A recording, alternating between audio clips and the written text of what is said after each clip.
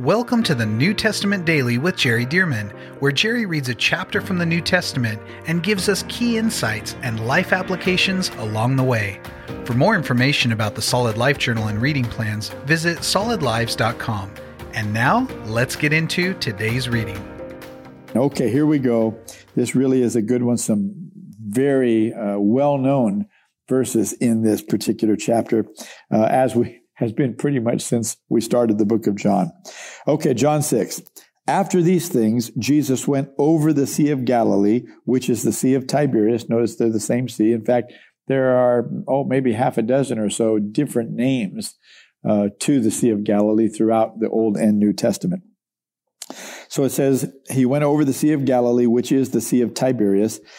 Then a great multitude followed him because they saw his signs which he performed on those who were diseased. And Jesus went up on the mountain, and there he sat with his disciples. Now the Passover, a feast of the Jews, was near. Then Jesus lifted up his eyes, and seeing a great multitude coming toward him, he said to Philip, "Where shall we buy bread that these may eat?" Now watch this. But this he said to test him, for he himself knew what he would do. Jesus knew all along how he was going to feed this multitude.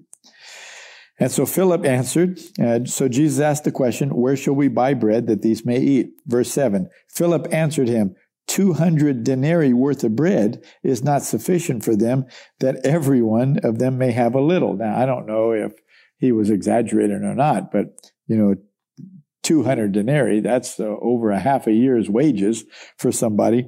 And he said, man, that would take an enormous amount of money to buy that much food for everybody. Verse 8, one of his disciples, Andrew, Simon Peter's brother, said to him, "There is a lad here who has 5 barley loaves and 2 small fish, but what are they among so many?" Oh, folks, we do this all the time. We underestimate what God can do with the little bit that we have. A little bit of money, a little bit of time, a little bit of education, a little bit of confidence, a little bit of charisma, a little bit of friendships, right? We think, oh, what could I do? I don't have this, I don't have that. We compare ourselves with others who have more substance, who have more resources than we do. And somehow we forget God does not even need what we have. So whatever we have, here's the calculation. Whatever we have, the formula, whatever we have plus God is more than enough. Even if you have nothing, because God himself is more than enough. So Andrew says, there's a lad here with 5 barley loaves and 2 small fish, but what are they among so many? Then Jesus said, make the people sit down. We see in another gospel that they sat down in groups of 50s and hundreds. He said, make the people sit down. What's happening? He's saying, prepare them for a miracle. Now, there was much grass in the place, so the men sat down in number about 5,000. The men were numbered at 5,000. And Jesus took the loaves, and when he had given thanks, this is part of our problem. We look at the little money we have in our bank account or the little bit of resource that we have, knowing that it's not enough to do what we need to do. And instead of giving God thanks for what we do have, we complain about what we don't have. Folks, complaining does not motivate God. Or at least it doesn't motivate him to do anything good. It motivates him to, bring a correction to us. God does not like complaining because it's ungrateful. He has done and will do so much for us.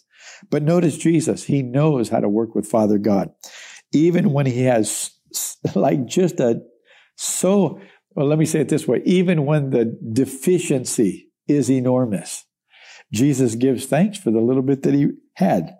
It says, and Jesus took the loaves, and when he had given thanks, he distributed them to the disciples, and the disciples to those sitting down, and likewise the fish. As much as they wanted, they just kept handing it out, breaking it off and handing it out until the people ate all they wanted, as much as they wanted. So when they were filled, everybody ate all they could eat. It was an all-you-can-eat buffet, so to speak. So when they were filled, he said to his disciples, gather up the fragments that remain so that nothing is lost. So there's leftovers.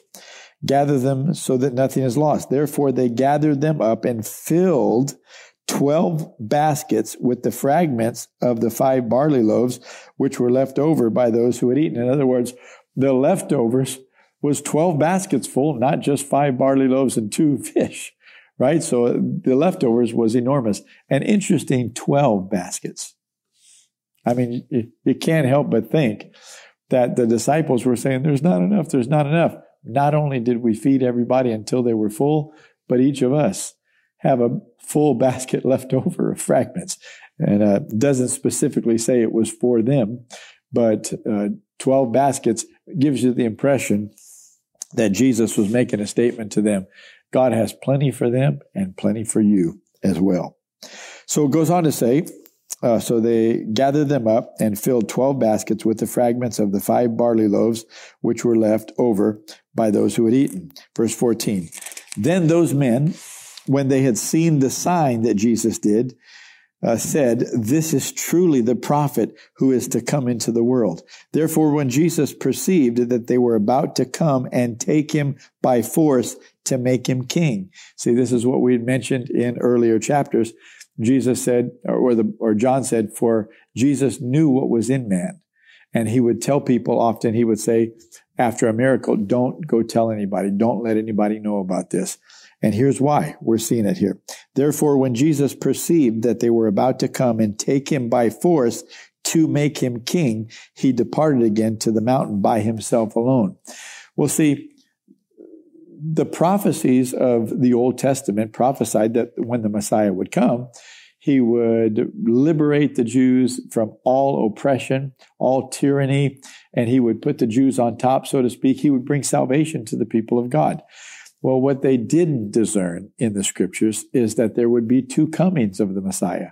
The first was to save them from their sins by dying on the cross and being raised from the dead. The second, and we know that the first and the second are separated, at least to date, by some 2,000 years.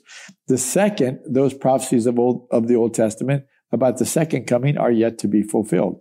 And yes, he is coming in his magnificent glory. And yes, he is going to execute judgment. And yes, he is going to save all of his people who really are putting their faith in him. So the prophecies, many of them have already come to pass in his first coming and since then, but there are still those remaining prophecies about the second coming that these Jews thought, well, it's all one coming. They didn't catch that it would be 2. So watch this. They came by, and therefore when Jesus perceived that they were about to come and take him by force to make him king, he departed again to the mountain by himself alone. When evening came, his disciples went down to the sea, got into the boat, and went over the sea toward Capernaum. And it was already dark, and Jesus had not come to them. Then the sea arose because a great windstorm was blowing. So when they had rowed about 3 or 4 miles, they saw Jesus walking on the sea and drawing near the boat. And they were afraid. But he said to them, "It is I, do not be afraid." Then they willingly received him into the boat, and immediately the boat was at the land where they were going. On the following day, when the people who were standing on the other side of the sea saw that there was no other boat there except the one which his disciples had entered, and that Jesus had not entered the boat with his disciples, but his disciples had gone away alone. However, other boats came from Tiberias near the place where they ate bread after the Lord had given thanks. I'll unravel this for you in just a moment. Let me read a little more, verse 24. When the people therefore saw that Jesus was not there, nor his disciples, they also got into boats and came to Capernaum seeking Jesus. And when they found him on the other side of the sea, they said to him, "Rabbi, when did you come here?" And Jesus answered them and said, "Most assuredly I say to you, you seek me not because you saw the signs, but because you ate of the loaves and were filled." Now, in other words, what happened was, you remember earlier, Jesus had crossed over the Sea of Galilee, the Sea of Tiberias. In fact, it states that right there at the beginning of chapter 6. And then the miracle of the loaves and fish happened and such. But then the disciples left, and the people saw the disciples leave, but Jesus stayed. and he went by himself, to pray. But watch this. Then in the middle of the night, Jesus walks on the sea. Well, the people get up in the morning and they're like, hey, now Jesus is here somewhere, because we know he didn't go with the disciples on the boat. But then they got into the boats, they came to the other side, and they find Jesus, and they're wondering, how did you get over here? You didn't get in the boat with all the rest of the disciples. Well, of course, the answer is he walked on the water to go to the other side. And then, of course, in the middle of the lake, he got into the boat with them. And then the storm calmed down, and it seemed like there was another miracle that happened, that as soon as he got into the boat, not only did the storm calm down, but they found themselves at the shore already. So some interesting things happened there, and these people are wondering how this happened. But instead of Jesus answering and saying, I walked on the water, that's how, he said, the reason you're seeking me is not because you saw the signs, but because you ate of the loaves and were filled. In other words, you're coming back for some more food. Verse 27, do not labor for the food which perishes, but for the food which endures to everlasting life, which the Son of Man will give you, because God the Father has set his seal on him. In other words, I know you would like me to give you something to eat again, because, it's not just like there are drive-thrus just anywhere around, right? So I know you'd like me to feed you again. He said, what you really need to hunger to receive from me is not the physical food, but the spiritual food that will bring you eternal life. He said, that's the one you really need to focus on. Okay, verse 28. Then they said to him, what shall we do that we may work the works of God? Jesus answered and said to them, this is the work of God, that you believe in him whom he sent. Of course, Jesus is speaking of himself. Verse 30, therefore they said to him, what sign will you perform that we may see it and believe you? What work will you do? Our fathers ate the manna in the desert, as it is written, he gave them bread from heaven to eat. Then Jesus said to them, most assuredly I say to you, Moses did not give you the bread from heaven, but my Father gives you the true bread from heaven. For the bread of God is he who comes down from heaven and gives his life to the world. Then they said to him, Lord, give us this bread always. So you have to understand there are several dynamics here. First of all, of course, God did perform the miracle of manna back in the Old Testament with the Israelites that had come out of Egypt and were on their way to the promised land. They were in the wilderness. It ended up being 40 years. God fed them with manna 7 days a week. Now, of course, he gave it for 6 days, but on the sixth day, he gave double. So he fed them 7 days a week with manna for 40 years. It's a miracle. But Jesus just performed a miracle with this group and gave them the 5 loaves and 2 fish, and they all ate and were filled. But he's trying to get them to desire the spiritual food that will give them eternal life. Okay, and so now finally, Jesus is saying the bread that you really need is the bread that God sent from heaven. And he's talking about himself. Then finally they say to him, Lord, give us this bread always. And Jesus said to them, I am the bread of life. He who comes to me shall never hunger, and he who believes in me shall never thirst. But I said to you that you have seen me, and yet you do not believe. All that the Father gives me will come to me, and the one who comes to me I will by no means cast out. Now he's saying they don't believe him. Of course, he's right. But notice they're still asking him, show us a sign. Prove it. Prove it. See? They should be hearing his words and knowing in their hearts, oh my goodness, he's speaking what we understand from the scriptures. He's speaking the words of God and believing him, but they're not doing it. They're asking him to prove it. So he goes on to say, for I have come down from heaven not to do my own will, but the will of him who sent me.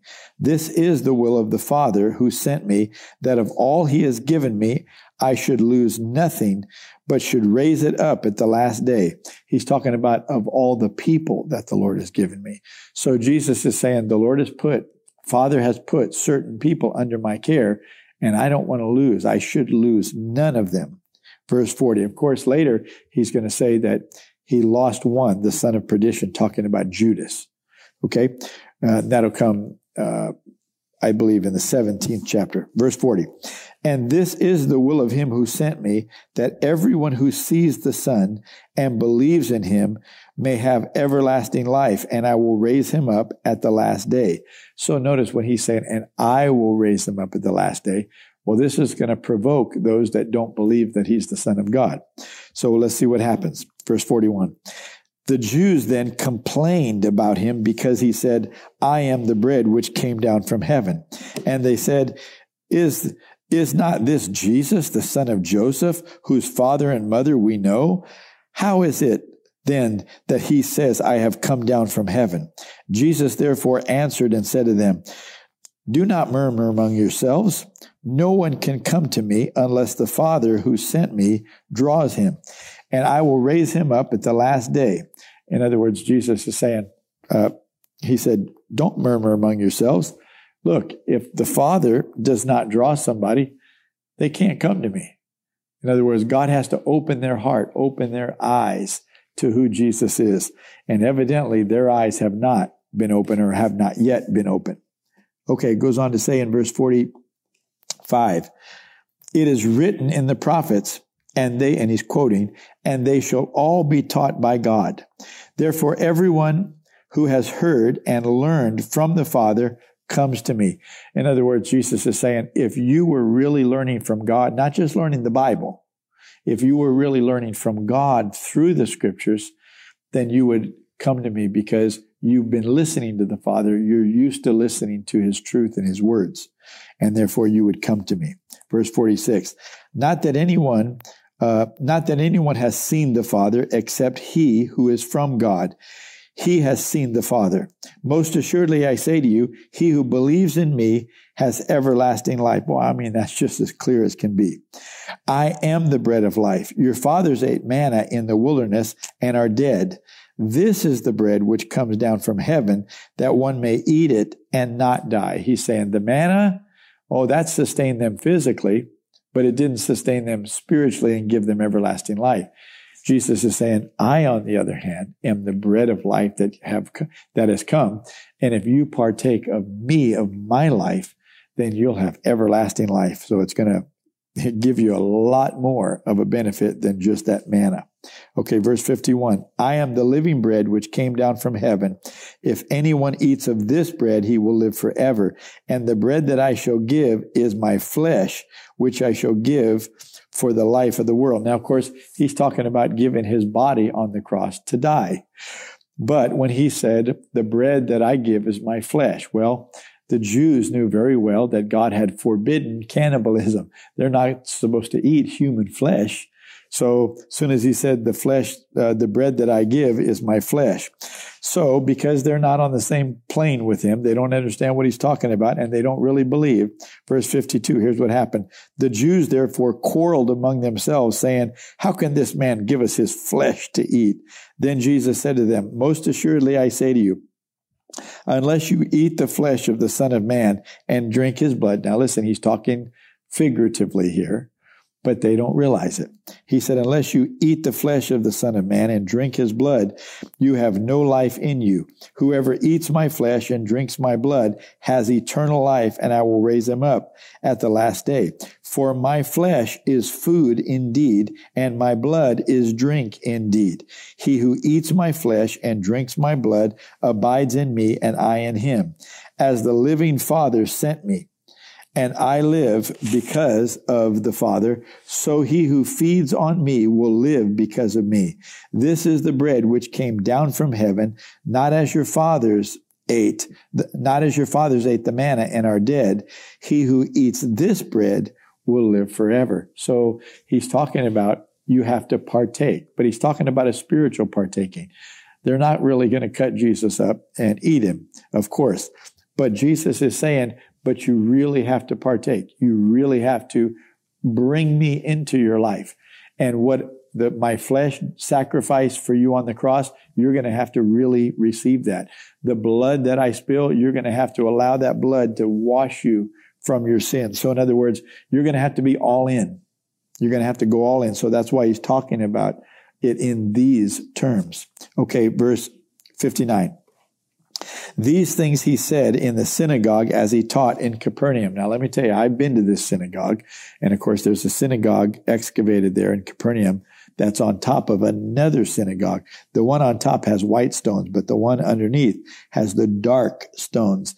And that's the synagogue that's believed to be this one where Jesus taught when he was there, the one underneath. It says, these things he said in the synagogue as he taught in Capernaum. Therefore, many of his disciples, when they heard this, said, this is a hard saying. Who can understand this? Talking about eating his flesh, drinking his blood. When Jesus knew in himself that his disciples complained about this, he said to them, does this offend you? What then if you should see the Son of Man ascend where he was before? It is the Spirit who gives life. Now listen, he's bailing him out here. Listen, it is the Spirit who gives life. The flesh profits nothing. The words that I speak to you are spirit and they are life. But there are some of you who do not believe.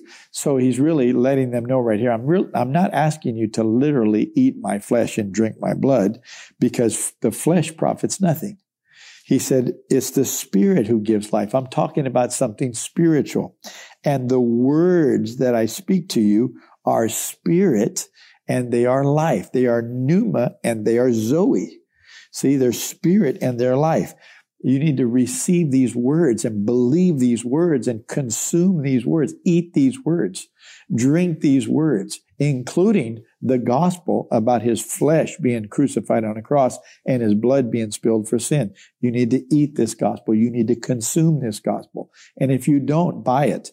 If you don't buy it, if you don't eat it, if you don't consume it, if you don't believe it, then you won't have everlasting life. This is what he's trying to tell them. So the flesh profits nothing. The words that I speak to you are spirit, they are life. But there are some of you who do not believe. For Jesus knew from the beginning who they were who did not believe and who would betray him. Talking about Judas. Okay, verse 65. And he said, therefore, I have said to you that no one can come to me unless it has been granted to him by my Father.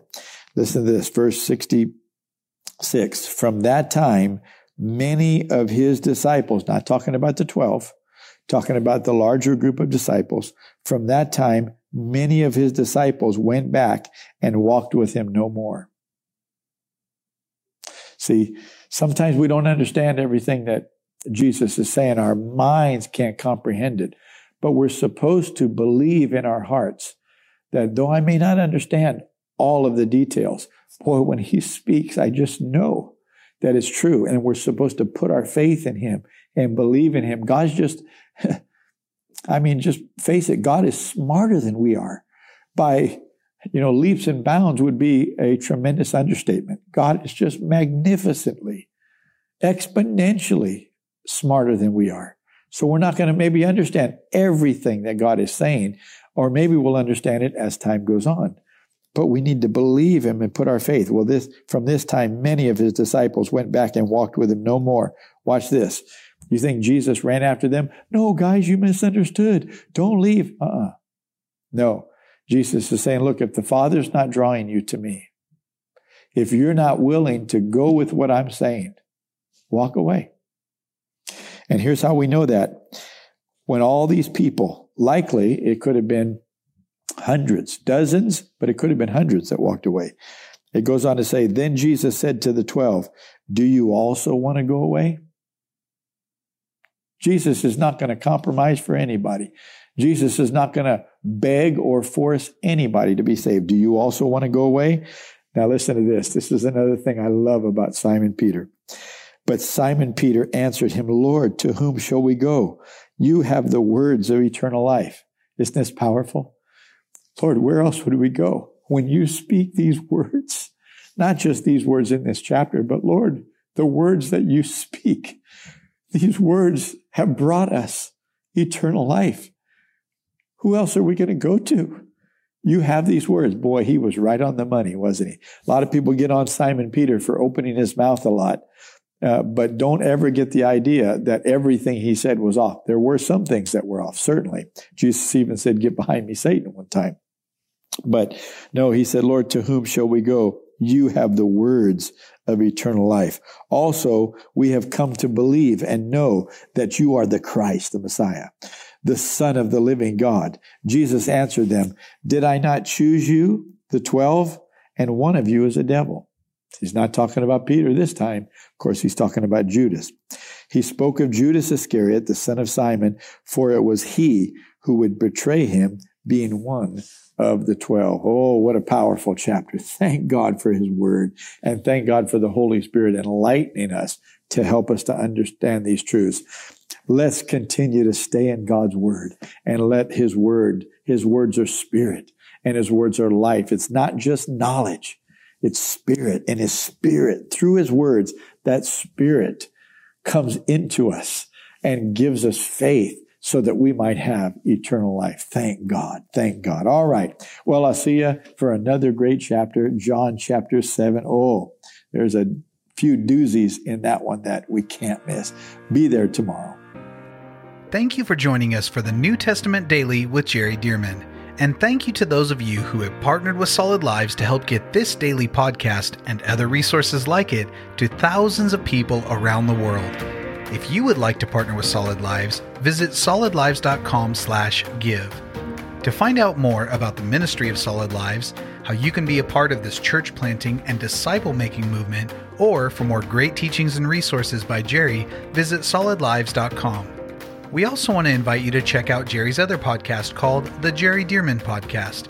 Here, Jerry shares with us at least weekly from God's Word, challenging us and equipping us to fulfill the amazing plan that God has for our lives. You can find links to this podcast as well as Jerry's YouTube channel online at solidlives.com.